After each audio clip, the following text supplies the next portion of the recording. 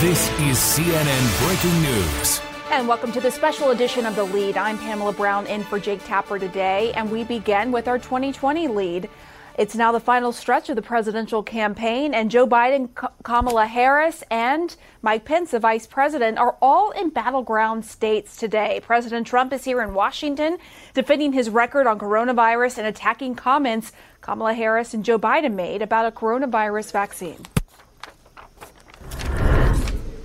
His very liberal running mate, the most liberal person in Congress, by the way, is not a competent person, in my opinion, would destroy this country and would destroy this economy, should immediately apologize for the reckless anti-vaccine rhetoric that they are talking right now, talking about endangering lives, and it undermines science. Well, all of this is happening as follow-up continues over that Atlantic article, which claimed President Trump had called fallen U.S. service members suckers and losers, as CNN's Jeremy Diamond reports. Today, President Trump seizing on Senator Kamala Harris's vaccine comments, calling on Harris and Joe Biden to apologize. Biden and his very liberal running mate should immediately apologize for the reckless anti-vaccine rhetoric that they are talking right now. It undermines science. But Trump is mischaracterizing Harris's answer when asked if she would trust a vaccine touted by Trump. I will say that I would not trust Donald Trump. I would trust the word of public health experts and scientists, but not Donald Trump. Trump, who has repeatedly undermined public health experts and pressured government agencies to rush a vaccine, insisting Harris is playing politics. She's talking about disparaging a vaccine so that people don't think the achievement was a great achievement. Even as he continues to suggest, without any evidence, that a vaccine could be ready by Election Day. We're going to have a vaccine very soon, maybe even before a very special date. You know what date I'm talking about. Trump is also still defending himself from an Atlantic magazine bombshell, insisting he never referred to fallen service members as suckers and losers, and touting a new denial by a former aide. I was very happy to see Zach Fuentes came out, and so I was happy to see that Zach came out and said it's not true. He just came out. And it's a disgrace. Who would say a thing like that? Only an animal would say a thing like that. Fuentes saying in a statement he, quote, did not hear POTUS call anyone losers when he told Trump he could not fly to a World War I ceremony because of weather. But Fuentes also suggesting Trump may have made similar comments another time, saying sources may be, quote, conflating stories. Even as Trump insisted he would never disparage the military, he attacked the military brass. I'm not saying the military is in love with me. The soldiers are. The top people in the Pentagon probably aren't, because they want to do nothing but fight wars so that all of those wonderful companies that make the bombs and make the planes and make everything else stay happy. Trump taking questions today after delivering charged political attacks on the front steps of the White House. Biden's a stupid person, you know that. And falsely claiming the U.S. is leading the world in suppressing the coronavirus. We're hopefully rounding the final turn in the pandemic. We are an absolute leader in every way. And Pam, on this Labor Day, schools across the country are preparing to reopen amid a pandemic, but they don't have the funding needed to reopen safely. That's because negotiations on Capitol Hill have stalled amid gridlock between the president and Democratic negotiators. The president, of course, has refused to sit down with House Speaker Nancy Pelosi or Senate Minority Leader Chuck Schumer, and he insisted again today when he was pressed on it that nothing would change if he did sit down with them. He said instead he's taking the, quote, high road by not sitting down and negotiating directly. Pam? All right, Jeremy Diamond, thanks so much. And any minute now, presidential candidate Joe Biden will join a virtual event in Harrisburg, Pennsylvania. He spent Labor Day visiting the largest federation of unions in the United States, and he met with AFL-CIO President Richard Trumka. CNN Jessica Dean joins us live now. So, Jessica, let's start with those comments from President Trump. He said Biden and Harris should apologize for their, quote, anti-vaccine rhetoric. What has Biden said today? Well, he did talk about it today briefly on the campaign trail, Pam. He is in that critical battleground state of Pennsylvania. And when asked by a reporter if he would take a COVID vaccine if it was made available before Election Day, here is what Joe Biden said earlier today. said so many things that aren't true. I'm worried if we do have a really good vaccine, people are going to be reluctant to take it. And so he's undermining public confidence. But pray God we have it. If I could get a vaccine tomorrow, I'd do it. If it cost me the election, I'd do it.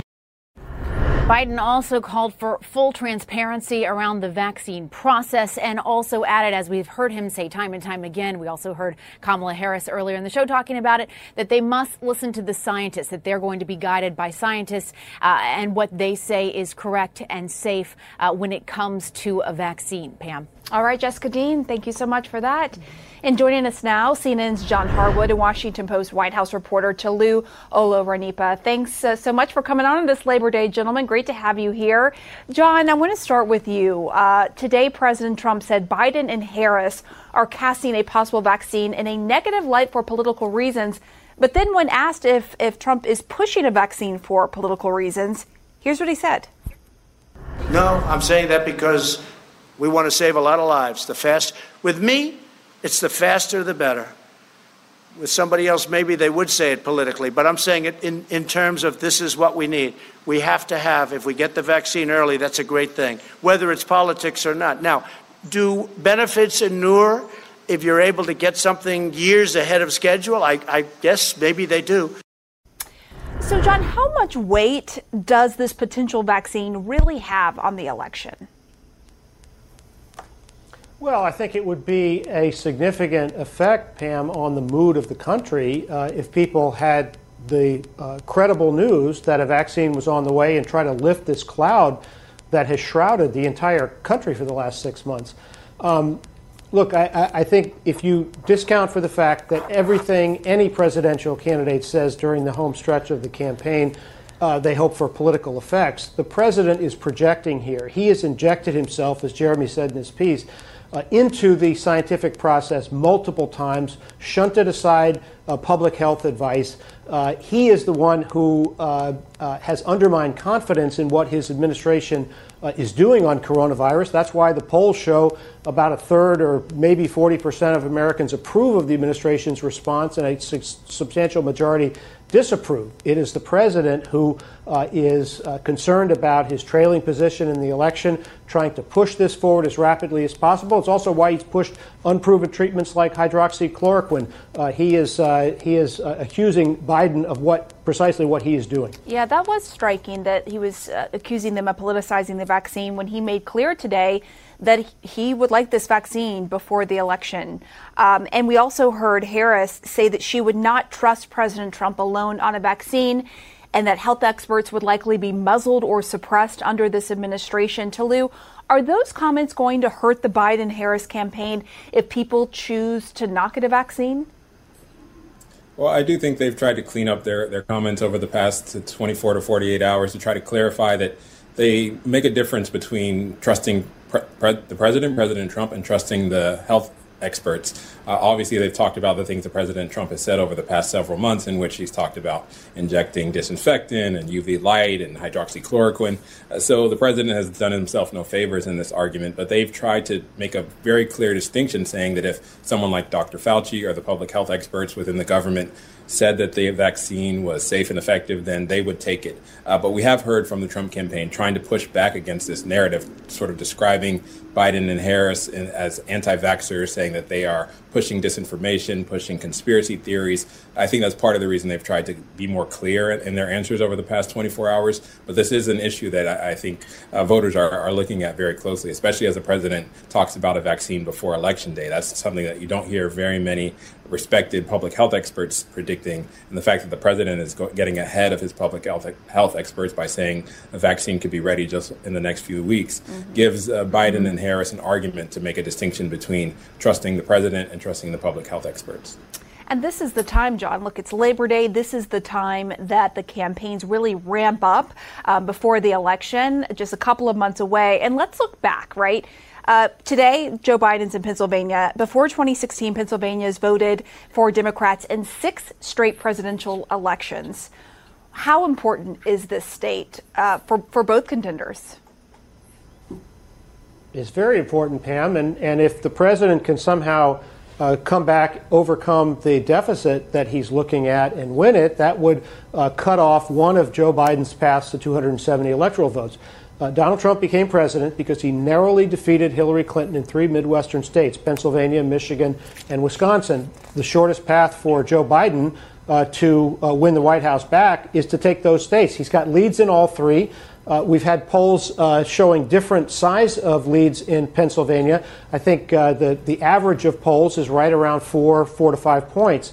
That is not an overwhelming advantage. The president still has a chance. He's trying to rally that white working class base. But one of the things that we've seen, Pam, in this race is that both nationally and in the battleground states, the advantages for Biden have been pretty stable. Larger national lead, smaller lead in the battleground states, but they haven't moved all that much. Certainly the 2 conventions didn't do anything fundamental to this race, so the burden is on President Trump to try to reverse that. Right. Of course, Pennsylvania, Michigan, Wisconsin, these, Toulouse, used to be what was considered the blue wall until 2016. When you look at how things are shaping up in these key states, what do you assess? How do you think things are going for Trump and Biden?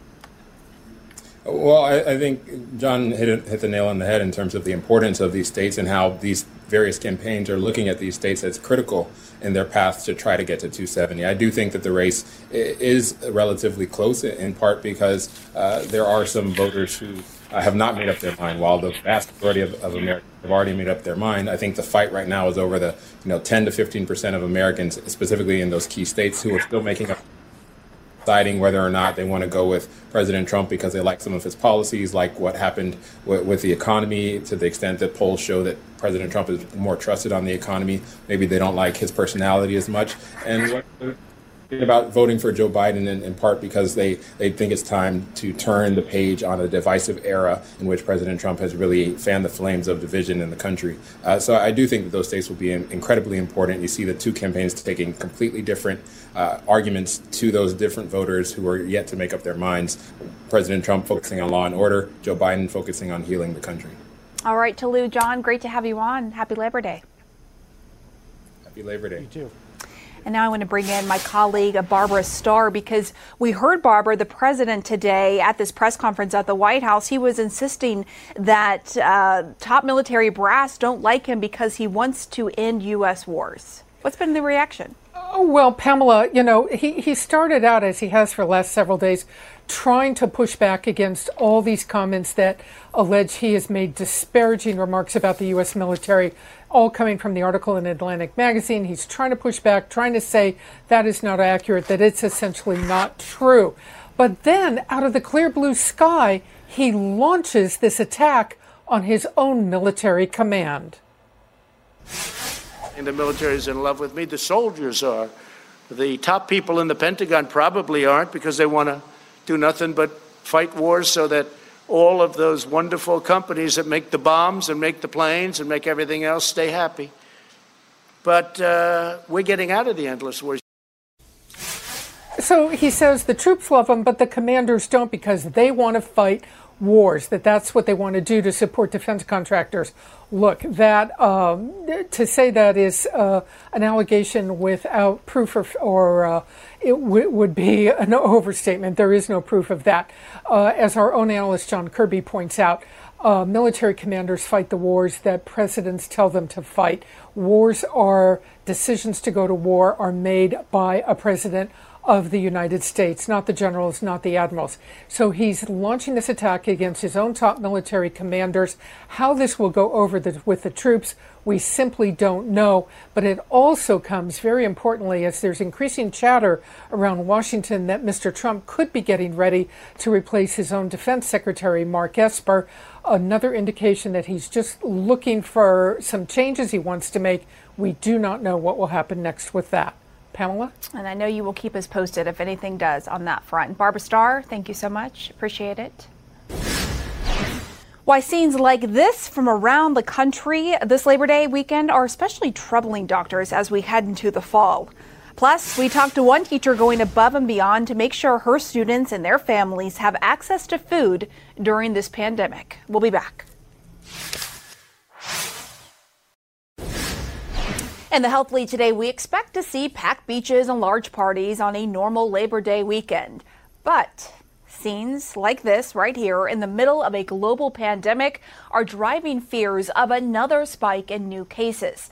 We saw it after Memorial Day and after the 4th of July. And as CNN's Nick Watt reports, top health experts say these massive gatherings combined with students returning to school could lead to a disastrous fall and winter.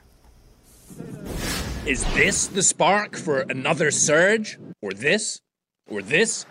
We'll find out in a few weeks. Things have stabilized, things are much better, but we have seen, as you mentioned, spikes after long weekends. In part due to Memorial Day crowds celebrating the start of summer, new case counts soared from around 20,000 a day mid-May to over 70,000 a little more than a month later. And Labor Day, we're starting from a much higher baseline. I don't think it'll take much to really bring us back up to 70,000 new cases a day. This weekend, of course, also marks the unofficial start of fall, when people will be moving more indoors, when infection risk rises, and people are exhausted. That's another challenge, trying to keep up our vigilance at a time when we know that this can spread more aggressively. It's also back to school time. Colleges now in every single state dealing with outbreaks. 11 Northeastern students just kicked out for the entire semester without refunds after allegedly gathering in a hotel room. Keep them at the university in a place that's sequestered enough from the other students, but don't have them go home because they could be spreading it in their home state. 29 states right now seeing 5% or more tests coming back positive, a bad sign. Past few days, West Virginia and North Dakota seeing record infection rates. Missouri and Puerto Rico seeing record death tolls. Meanwhile, as we near Election Day, the president says we've turned the corner. We're going to have a vaccine very soon, maybe even before a very special date. You know what date I'm talking about? I think the likelihood that we're going to have a vaccine for widespread use in 2020 is extremely low. At least 3 potential vaccine producers, rivals, reportedly now preparing a joint statement that they will not seek government approval until they know for sure a vaccine is safe and effective. This, according to the Wall Street Journal. The fact that we're seeing the pharmaceutical companies sort of protecting the U.S. population from the federal government is something I've never seen before. So the president wants a vaccine as soon as possible. He wants schools to be open, brick and mortar. He wants normality. Now, we are tracking the 101 biggest K-12 districts in the country. 16 of them are starting their school year tomorrow morning. 14 of the 16 online only, including Chicago, Houston, Dallas, and Baltimore. Pamela? All right, Nick Watt, thanks so much for that. I want to bring in Dr. Seema Yasmin, a former disease detective for the CDC and a CNN medical analyst. Great to see you.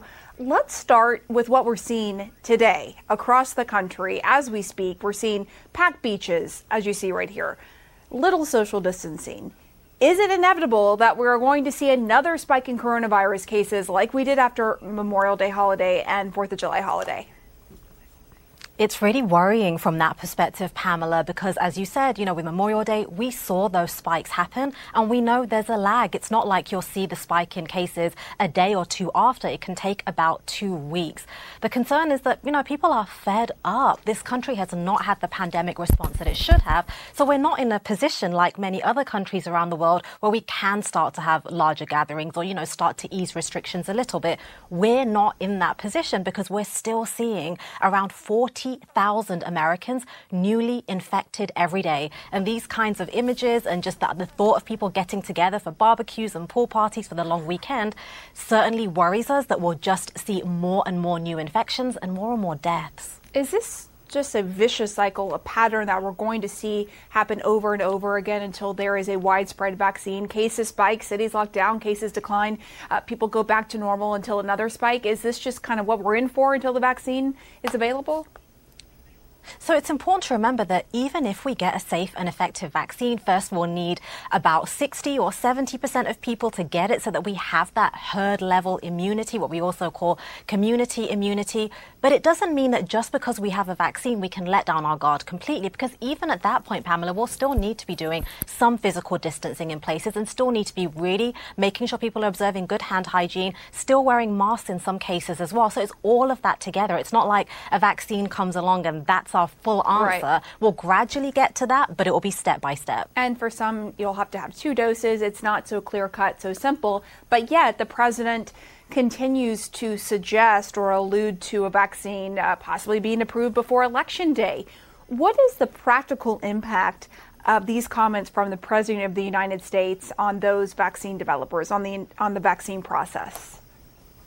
I think it's scaring them. I think it's scaring them to the point that we're seeing these rival competitor vaccine makers getting together to write this public pledge to all of us to say, hey, look, we need you to know we're not cutting corners. We're doing this properly. They're even saying, we think in this pledge that's forthcoming, that they're not going to prematurely submit any data to federal regulators because they understand that this whole exercise, the whole point of a vaccine, it all hinges on trust. And the president's been chipping away at that. We've seen how it's impacted scientists too. Even at the FDA, Pamela, there are some top regulators saying that they are thinking of getting together to write their own public pledge as well. And that's pretty unprecedented when it comes to federal scientists. So people are so worried that all of this good, all of this money and effort into developing vaccines could all be undone because of political pressure. And what about finding the necessary volunteers for the trials that are so critical for the necessary data to approve the vaccine? We can't have safe vaccines without those amazing volunteers who sign up for these clinical trials. And this just makes it even more tricky, more challenging, more scary for them as well. People need to know that the scientists are doing their job, that they are being scientists, that they're not being pressured by politicians, they're not speeding things up to the point where it's unsafe. So this political pressure, this administration kind of worrying us in terms of potentially springing an October surprise, all of that is so bad for the science at a time when we need public trust in scientists. I want to go to what we just heard from Nick Watt's piece. He mentioned 29 states are seeing a positivity rate above 5%, which is the CDC's benchmark. How concerning is that as we see schools restarting across the country as we head into flu season? It's really worrying because it's not just that we're seeing a spike and then seeing it come down eventually. We're seeing states across the country that are spiking and then consistently having these high case rates. There are about 6 to 10 states where the numbers are going up and they just keep going up. And then there are some states, some Pacific territories as well, where the numbers have been low historically and they're going up too. So that trend is completely in the wrong direction. Okay, so let's look at the big picture here. The pandemic was announced in March, and now we are in September. The president said today at the White House during this press conference, if you want to call it that the U.S. is a leader in the world on combating coronavirus. Is that true? Where is the U.S. in the grand scheme of things compared to other countries? It's not true, and you don't have to have the degrees I have to say that it's not true. I think so many people with common sense who can look at the charts, look at what's happening in their communities will tell you the U.S. is absolutely not leading the science or the public health response in the way that other countries are. And I think it's really gaslighting us, to be honest, to keep saying that, because on the one hand, the politicians will say, oh, things are going great, some politicians at least. On the other hand, we're seeing about 1,000 Americans die every day. That is not acceptable. That is not the sign of a competent, functioning government or a good pandemic response. Right. And you know, the fall and the winter could be crucial. I mean, we think it's hard now. It could potentially be even worse then with the confluence of the flu and coronavirus, right? I mean, what could that look like? What do we need to brace ourselves for? Absolutely. So you remember in the spring when we were talking so much about flattening the curve, and the whole point of that was to protect the healthcare system, to prevent the overwhelming of hospitals and clinics. But then think about an average flu season that can start to overwhelm healthcare systems just with the flu alone. Add into that a global pandemic that the US is still not getting under control. You combine those two, the flu and COVID-19, and we really need to make sure that people are getting their flu vaccines, physical distancing, wearing masks, and doing those things that will protect them from both viruses, both from influenza and from COVID-19. I think it's just we have to buckle up. It's going to be a difficult fall and winter is the bottom line. We have to be prepared for that. Yeah. All right, Dr. Seema Yasmin, thank you so much for coming on. Thank you. Well, multiple fires burn out of control, leaving firefighters exhausted in California, and Mother Nature is only making the conditions worse.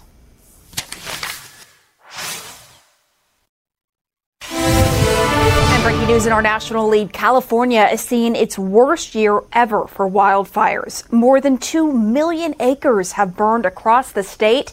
That's more than 10 times the size of New York City. There are more than 20 active fires there right now.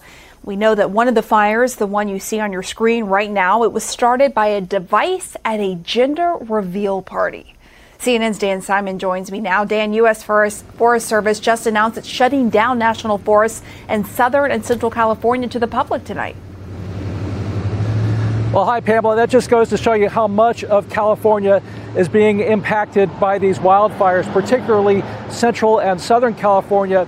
We are about an hour outside of Fresno, and you can see this checkpoint behind me where police and firefighters are making evacuations. The fire is getting very close to some of these mountain communities. We do know that some homes have burned, but for the most part, this fire is burning in the Sierra National Forest. But that's very popular for campers. And what we saw over the weekend is we saw those 200 or so people who were huddled at a boat launch until they were successfully airlifted out. You did have about 10 or so folks with moderate injuries, but hopefully everyone is okay. The real unknown, Pamela, is the weather. Right now we're dealing with triple-digit temperatures. It's supposed to be cooler tomorrow, but we'll see what their weather looks like. Obviously, the unknown is the wind as well, if that continues to fan the flames. And of course, we're dealing with a lot of dry fuel. Pamela? Okay, Dan Simon, live for us there in California. And on top of these devastating wildfires, parts of California are seeing record-breaking temperatures. He just alluded to that. LA County hitting 121 degrees over the weekend.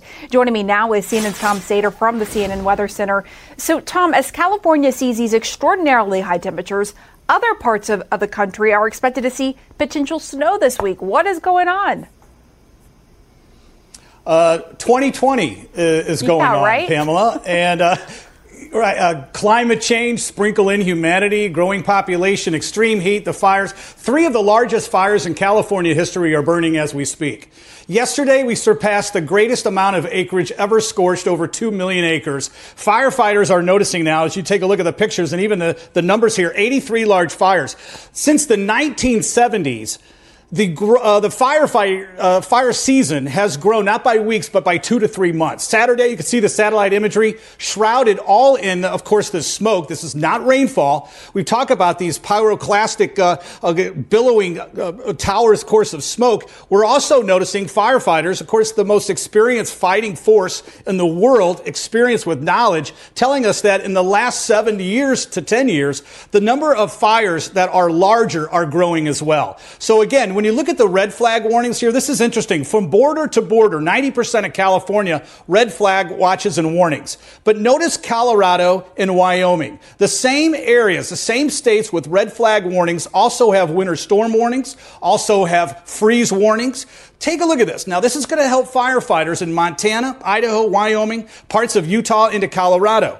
This is going to be staggering. I mean, temperatures dropping on Saturday in Denver to 101. We'll look at the high in the 30s tomorrow. So this snowfall is going to be significant. Not just 3-6 inches. Some areas, southern Colorado, could get 18 to 24. No doubt this is going to help the firefighters. Unfortunately, this pool of cold air that's sliding down, which will break about 100 records for cold, is not going to be making its way into toward California. Unfortunately, the firefighters here will have to continue to battle this heat, although they get a little bit of a break. Unfortunately, with this front comes some stronger winds, Pamela. But what a shock to the system for man and beast. I would say so. That is a good way to sum that up. Tom Sater, thanks so much. Well, how a nonprofit from California is helping people get coronavirus tests on the other side of the country. That story is up next.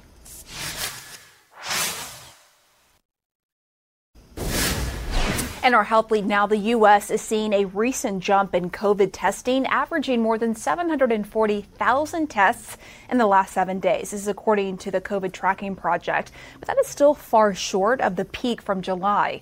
Last week, the CDC changed its testing guidance to encourage fewer people to get tested after pressure from the, quote, top down, according to an official. Well, the move sparked massive backlash, with health officials saying we need more, not less testing. And one actor is hoping to help do just that with his nonprofit. CNN's Dr. Sanjay Gupta has a look at how Sean Penn is changing the testing landscape. What you're looking at is testing, something any public health expert in the world will tell you is the key to controlling a pandemic like COVID-19.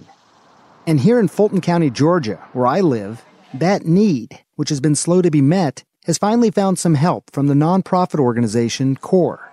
And this familiar face, Sean Penn.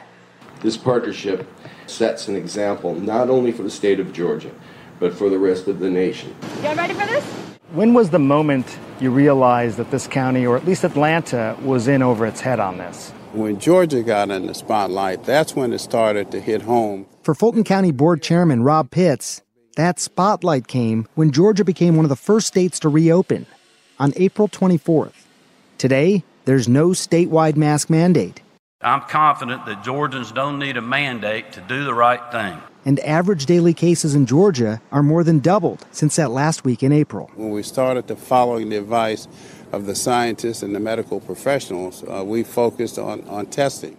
It's part of the reason Chairman Pitts funded a $3 million contract with CORE to help fill the gaps. So I would think that's going to be Georgia Department of Health. Right. And instead it's this nonprofit from the other side of the country doing this work. The Department of Public Health, the counties can have these ideas and know the implementation of the action. They don't necessarily have the personnel to carry it out. We're the feet on the ground. We can bring the personnel, add surge capacity. The numbers seem to show that so far the strategy is working. If you look at Fulton County's positivity rate over the past 2 weeks, it's around 6%. Georgia is around 10%. But still, as the most populous county with the most cases, it is like Fulton County is a blue petri dish in the middle of a red state. I was not experiencing any symptoms. I just came to get tested because one of my friends tested positive. And this is important. Who to test? Finding asymptomatic cases. That's been a priority for CORE since they first came here in May. Every essential worker, symptomatic or asymptomatic, is invited, encouraged to come here, and we will test you. Remember, according to the CDC, 40% of people who carry the virus have no symptoms, and yet they are responsible for around 50% of the spread. And now, as the number of tests and cases are moving in the right direction, Fulton County Board of Health Director Dr. Lynn Paxton says it's time to think about the next steps. Contact tracing becomes even more crucial as the numbers start to fall. Think about it almost as if you're trying to stamp out, embers from a fire. You put the fire out, but if you have little embers, they can catch fire again. And CORE is helping to do that as well. Let's do this one first. That means going door to door to try and reach those who have tested positive but couldn't be contacted any other way. And that's because every test, every contact informed, every step we can possibly take is what's going to help us win this battle. Now, Pamela, I do want to point out that even the chairman of Fulton County, Chairman Pitts there, he was confused when there was these news reports from the CDC coming out saying asymptomatic people no longer need to be tested. He had to verify that with the scientists and understand that, in fact, as we pointed out, asymptomatic people can actually be significant spreaders of this disease, and they definitely need to be tested, which is why CORE is so focused on that. Just had Labor Day weekend coming off of that, Pamela, so they are actually planning to do a lot more testing. If it was anything like after Memorial Day or after July 4th weekend, it is likely that the numbers will go up. Many people may not know it. You test those asymptomatic people, and hopefully they can isolate and keep the numbers down. That's the whole goal. Pamela? That is. All right, Dr. Sanjay Gupta, thanks so much. And let's turn now to our national lead. When this pandemic started 6 months ago, Margaret Norris, a teacher in Montgomery County, Maryland, knew that one of the biggest hardships would be getting food to her students. So she set out to provide meals to the most vulnerable members of her community, packing and delivering up to 150 bags of food per week to families for the past 6 months. And Margaret Norris joins me now. Thanks so much for coming on, Margaret. First of all, how have you been able to accomplish this? Thank you, Pamela, for having me. It's been a community effort. When we were told on Thursday, March 12th, that Maryland schools were going home, our immediate first thought was the children would have to eat. And a group of teachers on Friday, March 13th, we went shopping and we bought what we could buy, and we sent home 100 bags of food. The next week, a community center that we work with had a request for more, and my principal asked me, how long can you do this? I put that question in my social media, and so far the answer has been 6 months. So how have you been successful in people donating money and so forth? Because you're setting out initially with your teacher's salary, buying food for all these students. Yes, donations have come in from the community. They've fallen off. It's getting harder for everybody. We've seen that in our neighborhoods. But the donations have coming in, they're coming in strongly still, and I've learned how to shop differently. I shop at restaurant supply stores. I'm able to provide rice at 30 cents a pound, beans at 30 cents a pound. I have an army of volunteers that take 50-pound bags of beans and rebag them all for me into quart-sized containers. I think we could all learn from you on that. Tell us what you've seen, Margaret, in terms of the struggle for some of these families to get food on the table and how that struggle has increased during this pandemic. It's so hard. It's just all so hard. I have one mom who has 3 sons, and they're 8 and 9 and 11, and she had a job, but she couldn't keep it because she couldn't leave the children home alone all day. And I text with her often, and I take food to her home. And weeks ago, she texted me, and she said, I don't want you to do this anymore because I'm so ashamed. I'm so ashamed that you're spending your money to feed my children. Sorry, feeding my children is my job. And I did not coin this. I wish I had, but I had read by then the phrase solidarity, not charity. So I assured her that she's blessing all of us by letting us help her. Children have to eat. The thing about children is they're hungry again tomorrow. So we have to get this food out there. There is absolutely no shame in that mother going through what she's going through right now. I mean, this is so difficult on so many families. Parents, single parents losing their jobs, then they're having to stay home to teach their kids. It's just such a difficult time. From what you have seen on the front lines, Margaret, what more needs to be done to help families out across this country? What more can we do to help? I think an important thing for people to do is to educate themselves. When you walk out of a grocery store with 120 cans of spaghetti sauce or crushed tomatoes and pasta, you get a lot of comments about, you must be having a spaghetti dinner. And when I've told people in our community that, no, I'm doing this for people who are hungry a mile away, I've been met with disbelief. People saying that's not a problem here. We're a wealthy suburb outside of Washington, D.C. So I think people need to educate themselves. And I also think people need to know and realize that you can do small things. $20 can put 2 pounds of beans into 25 households. $5 can do milk and eggs. $100 can provide 10 of the bags that I'm providing that have 3 or 4 days worth of food in them. So we don't have to have necessarily grand gestures. And I think people need to know that. We can do little things. That's such an important point. Just every day, if we all did something small, that could add up to so much for these families who are in need right now. And it's a way for us to really come together in a positive way. And you are teaching kindergarten virtually right now. How has adjusting to this learning style been for you as a teacher and for your young students? It's interesting. It's funny how much they're still kindergartners. There's still, the personality comes through. We're so grateful to all of our parents because without the parents, I couldn't be doing this. It's hard for them to get 5- and 6-year-olds on the Zoom 3 times a day. But we're all being patient with each other, and we still laugh a lot. And it's just so important that the children get a chance to talk to each other. You know, there's no lunch, there's no recess, there's no soccer team. So focusing on that interaction and that communication between them, I think is the most important thing to do. Okay, really quick, before we let you go, how can we help you donate? What do we need to know to help out with this effort? Well, my school is Arcola Elementary School. We're in Silver Spring, Maryland. Say the elementary school again? Arcola, A-R-C-O-L-A, Arcola Elementary School. And we work with the Montgomery Housing Partnership. and they're both on Facebook. You can find us there, and but do this in your own communities. Yeah. Do this at home. Exactly. Buy a bag of extract groceries. Call your local Title I school, and if you don't know what that means, that's the first step you could educate yourself on. Yep. Find a Title I school in your neighborhood, call them, and ask what you can do. Yeah, it's not just Montgomery County. Margaret Norris, thank you so much, and keep up that great work helping so many families. Meantime, President Trump is attacking another city's mayor. That mayor just fired back. We'll be back.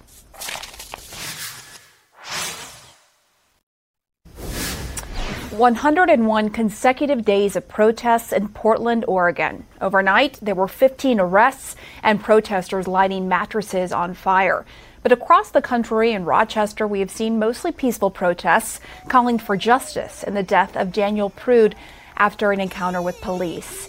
CNN's Polo Sandoval joins me now from Rochester. So, Polo, the president said the city had a bad night. What did you see there? And Pamela, that characterization made by the president that last night was a bad night here in Rochester, certainly not accurate, especially when you look at multiple accounts here, including from the Rochester Police Department that said that things remained peaceful last night. We did not see that repeat of some of those violent clashes that we did see during the first 4 days of demonstrations here in the city of Rochester. And I have to tell you, much of that much of the credit there goes to some of the community leaders here, many of the faith leaders that literally put themselves between protesters and police, acting as a sort of peacekeeping buffer, if you will. The mayor here, Mayor Lovely Warren, applauding those efforts, as well as also the police department here, saying that last night they certainly came forward with a smaller, a more restrained posture. But at the same time, the mayor also firing back at the commander-in-chief earlier today with a statement of her own, saying, Mayor Warren writing, "I ask that all involved in last night's protests ignore the commentary from the president." She writes, "It is clear that his only desire is to bait people to act with hate and incite violence, and that he believes will benefit him politically. We will not give him what he wants." So really what you're getting here from top city officials here in Rochester, Pamela, is a message to the president to leave this city out of that, what we continue to hear, this law and order agenda item that we hear from the president. In the meantime, we do expect more potential protests tonight. Those church leaders that will be in that protest again as that investigation by New York's Attorney General presses on. Pamela. All right, Polo Sandoval, thanks so much live for us in Rochester, New York. And tonight, CNN is presenting a special look at the long, strange trip of the Trump presidency, including a look at the president's confusing response to the COVID pandemic. Hosted by our very own Jake Tapper. Governors were left to fend for their states. It was just mass pandemonium. Maryland Republican Governor Larry Hogan. It was a 50-state strategy, some states doing better than others, and really a mad scramble to try to find these things. Hogan secretly sourced 500,000 tests for his state from South Korea. I asked the president about that at a briefing we had. Could have saved a lot of money, but that's okay. To go to South Korea for No, I don't think he needed to go to South Korea. I think he needed to get a little knowledge would have been helpful. He had been assuring that testing was amazing in the United States. And the question was, well, if that's true, then why is the governor of Maryland having to go to another country? Testing was lagging far behind, despite the president's spin. Anybody that wants a test can get a test. That's what I would just say that That was a lie. Experts agree one of the singular reasons that we still have so many cases and so many deaths is because the U.S. lagged in its ability to identify the virus through testing and isolate it. Don't miss it tonight at 10 p.m. Eastern, the CNN special report, Donald Trump's presidency. And our coverage on CNN continues right now. Quality sleep is essential, and that's why the Sleep Number Smart Bed is designed for your ever-evolving sleep needs. So you can choose what's right for you whenever you like. Need a bed that's firmer or softer on either side? Helps you sleep at a comfortable temperature. Quiets their snores. Sleep Number does that. Sleep better together. J.D. Power ranks Sleep Number #1 in customer satisfaction with mattresses purchased in-store. And now, save 50% on Sleep Number limited edition smart beds for a limited time. For J.D. Power 2023 award information, visit jdpower.com/awards. Only at Sleep Number stores or sleepnumber.com. I'm Dr. Sanjay Gupta, host of the Chasing Life podcast. In honor of our 10th season, we want to hear from you. Leave us a message at 470-396-0832 and tell us how you chase life. It could be used on an upcoming episode.